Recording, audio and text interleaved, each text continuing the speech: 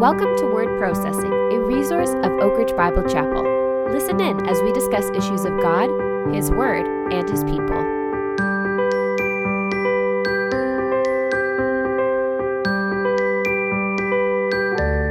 Hi everyone, and welcome to an episode of Word Processing. I'm Andrew, one of the pastors at Oak Ridge Bible Chapel, and I'm joined with, who is it?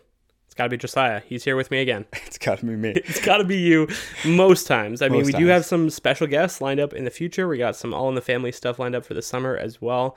So Josiah, you and I will get a break from each other, at least. You will get a break from me.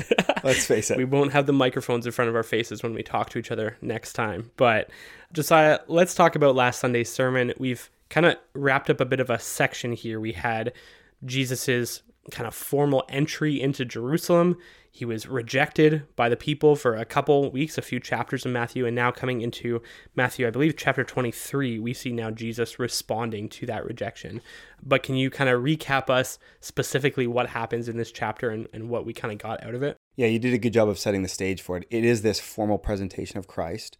Now, he has been presenting himself all the way through Matthew's gospel, along with his forerunner. But there was a formal presentation as the king enters into his capital city. His kingly entrance. Very much, and fulfilling prophecy, Yes. and very royal, very messianic. And then we find a formal rejection. Now, again, while they have been rejecting him all along, this is the formal rejection in the capital city of Israel's representative leadership of their king. And then in chapter 23, Jesus turns around and responds in kind. He now formally rejects, even though chapter 12 and 13 had this rejection as the unpardonable sin was committed by that nation. And now Jesus is turning around and responding and rejecting them, saying, there's no more hope. And what we had in chapter 23 is the first part where Jesus speaks to the crowds and to the disciples, his disciples specifically, and warns them of the hypocrisy of Israel's leadership that he's now rejecting. And then in the second part of that chapter, he turns and looks the leaders eyeball to eyeball and he says, woe to you. And there's this series of judgments, pronouncements upon them, not predictions of what is to come so much as this is coming. Woe to you, woe to you, woe to you, scribes and Pharisees, you hypocrites. And so it's, again, a bad news chapter. Like this whole section has been kind of heavy because there is this rejection. And here there is a finality to it with the judgments being pronounced. But we saw in their mistake, which was hypocrisy being highlighted time and time again, really unmistakably, probably, I think, just hypocrisy. In that, though, Jesus weaves in what I call the antidote to the poison of hypocrisy, which was humility. And we'll talk about that, I'm sure. Yeah, it's very interesting how much he is, in previous parts, I think, especially even in Matthew, he's a little less, like on the nose. He's teaching in parables and then it says like, oh, they knew the parable was about them and they realized it. But here it's just straight up. He's calling them out directly and not even just alluding to some people who are in leadership who reject me, but no, woe to you, scribes and Pharisees, you hypocrites, over and over. And it's direct and it's harsh. And part of the reason it's so serious, we need to remind ourselves, is because of their job description. Yeah. They're doing exactly the opposite of what they have been entrusted by God to do for God's people, to lead them in covenant faithfulness, to lead them and shepherd them toward righteousness.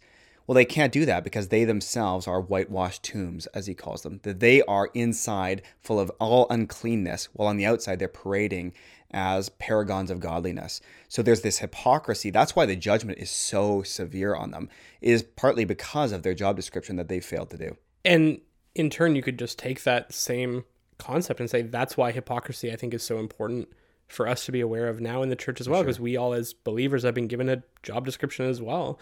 And when hypocrisy gets in the way and when that poison seeps in, it makes us considerably less effective at doing the job we're called to do.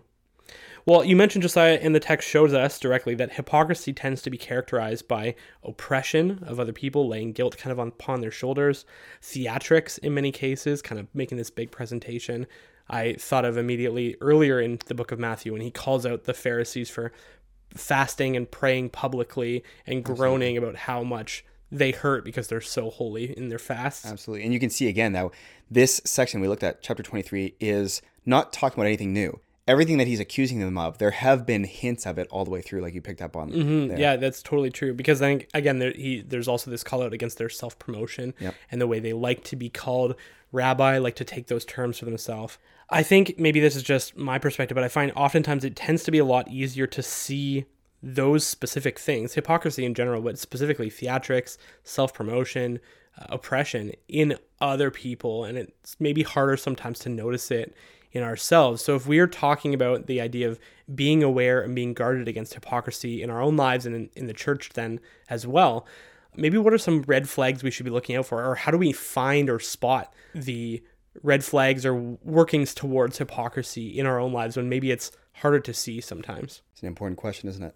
I think I first want to start by saying and affirming that not all Christians are hypocrites. Sure.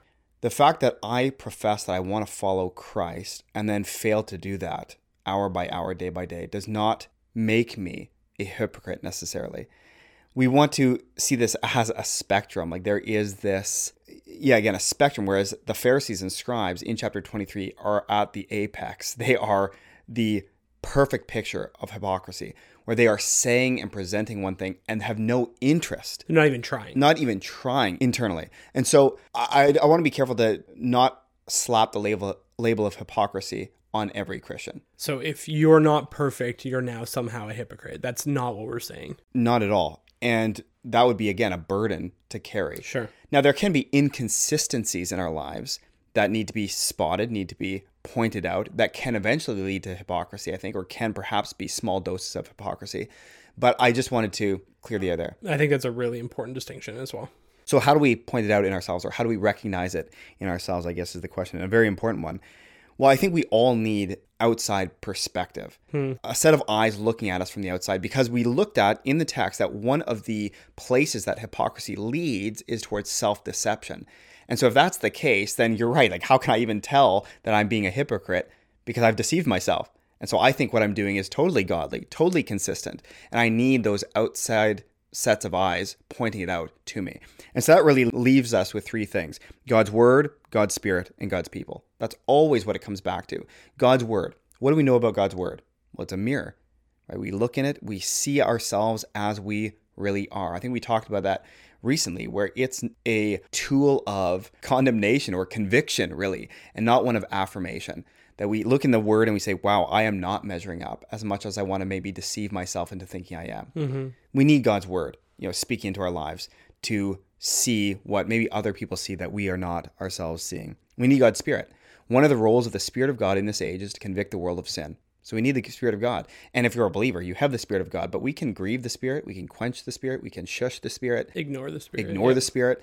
We need to be sensitive, have very soft hearts to the Lord, and allow him to convict us and allow that conscience to kind of lead us in those ways. So God's word and God's spirit. And then finally, God's people. We need to be around God's people who not only are close enough to see us in our inconsistencies or in our perhaps hypocrisy, but have permission or an avenue to rebuke us. Yeah. And by rebuke, I don't mean scolding and wagging a finger necessarily, but I mean coming up and asking questions about our inconsistency, about the difference between our confession and our actions. And so with those three things in place, by the way, three gifts from God for partially these reasons: God's word, God's spirit, and God's people, I think then we can start to see ourselves as God sees us and not through our self-deceived lenses that hypocrisy can bring. And I think it's so important that you brought up that earlier distinction that not every Christian is a hypocrite, and it doesn't mean that you have to be living perfectly, because I think there's also maybe this defensive misnomer that pops up if someone is calling you out or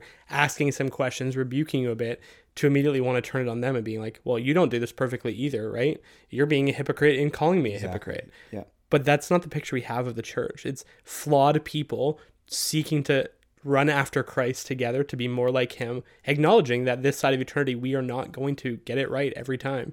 In fact, we're going to fail many times. Yeah, that's a great point. Yeah, I feel that too. Like when you're rebuked by someone or someone comes and asks you a question about something you've done, wanting to shed light on perhaps an inconsistency, my knee-jerk reaction is to fire back, to think, who do you think you are? Mm-hmm. You think you're so perfect? But you're exactly right to say that is not the point. I should be able to hear that correction as what it is: a loving conversation coming from a brother or sister in Christ that are concerned about me, my reputation, my health and my relation between the Lord and other people. They're concerned about the health of the church and should see that for what it is. I don't need to shoot back. Are there ways that they're inconsistent? Maybe, but that's not the time to retaliate, I suppose. Sure. Yeah.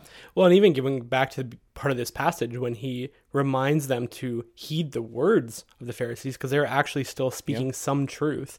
The truth doesn't change whether the vessel is perfect or not. I remember even back in high school, the one time I was kind of interested in a sport for a bit of time.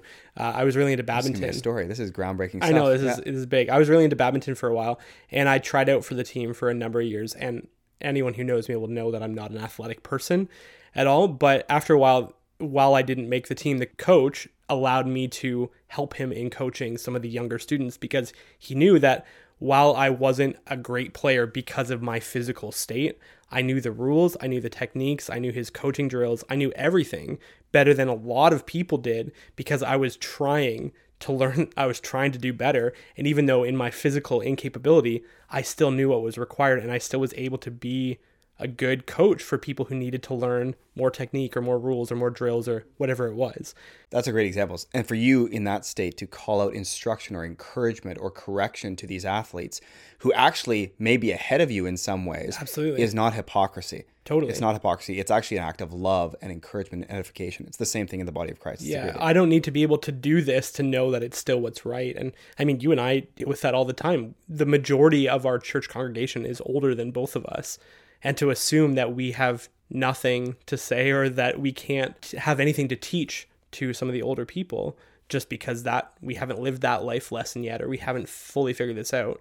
I mean, it would kind of erase the need for pastors, elders, teachers if we took this to its logical conclusion. Well, especially when we understand that we ourselves are not teaching anything, that our authority only comes from the Word. Exactly. And a qualified handler of the Word, honestly, a believer who is handling the Word, is capable of bringing divine, eternal truth to a brother or sister in Christ. Amen. Led by the Spirit of God. And so, again, right there, we have all three of those working together. We have God's Spirit, God's Word, and God's people coming together to point out potential inconsistencies that can cause all sort of damage, which we saw on Sunday. Mm-hmm. Well, speaking of that damage, you pointed out that hypocrisy leads to confusion for sure, and it can lead to self-deception and even apostasy in some cases, and it brings along with it guilt and judgment and self-condemnation. I mean, these are all serious, heavy, as you said, it's not a light chapter.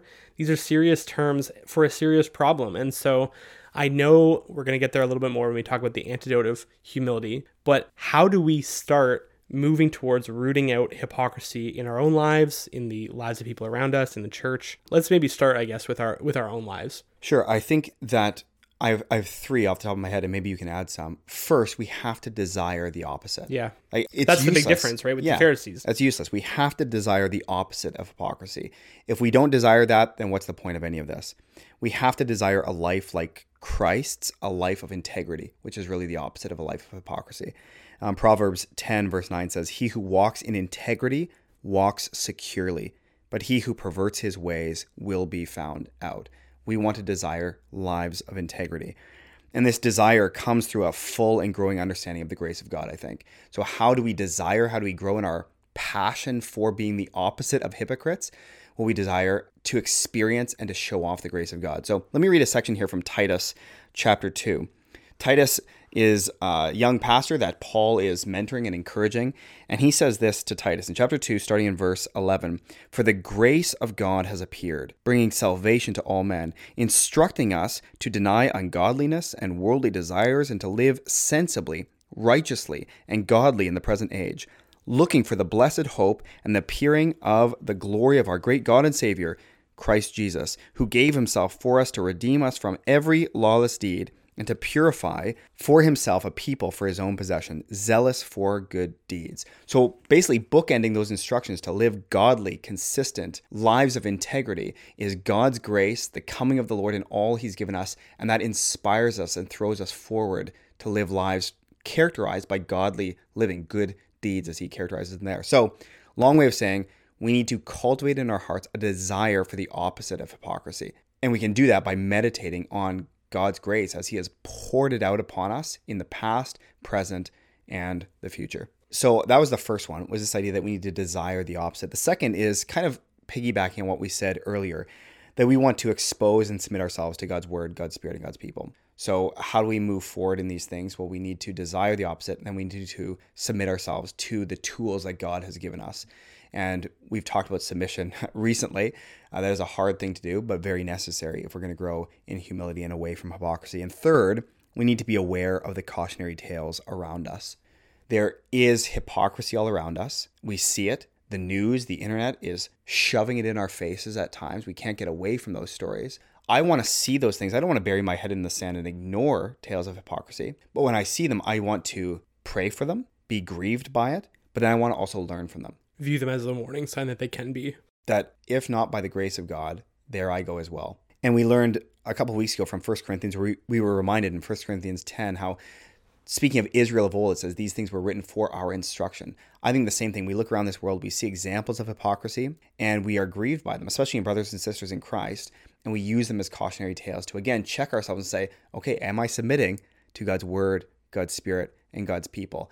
And am I really growing in my desire for the opposite? Mm-hmm. Yeah, no, these all seem like essential pieces to the puzzle that is rooting out hypocrisy. And kind of no-brainers, right? Like yeah. none of this is surprising. Sense. Yeah. And it kind of paves the way, which then kind of leads to, the next question, which is, we know that humility is the antidote.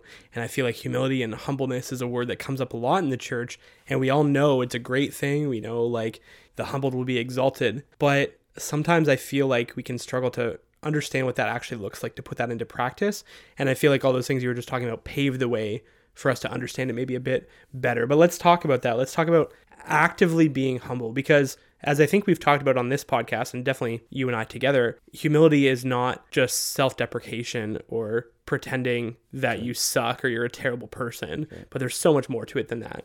So how do we actually grow in our humility? Like we've said, actually self-deprecation is just a form of pride, to be honest.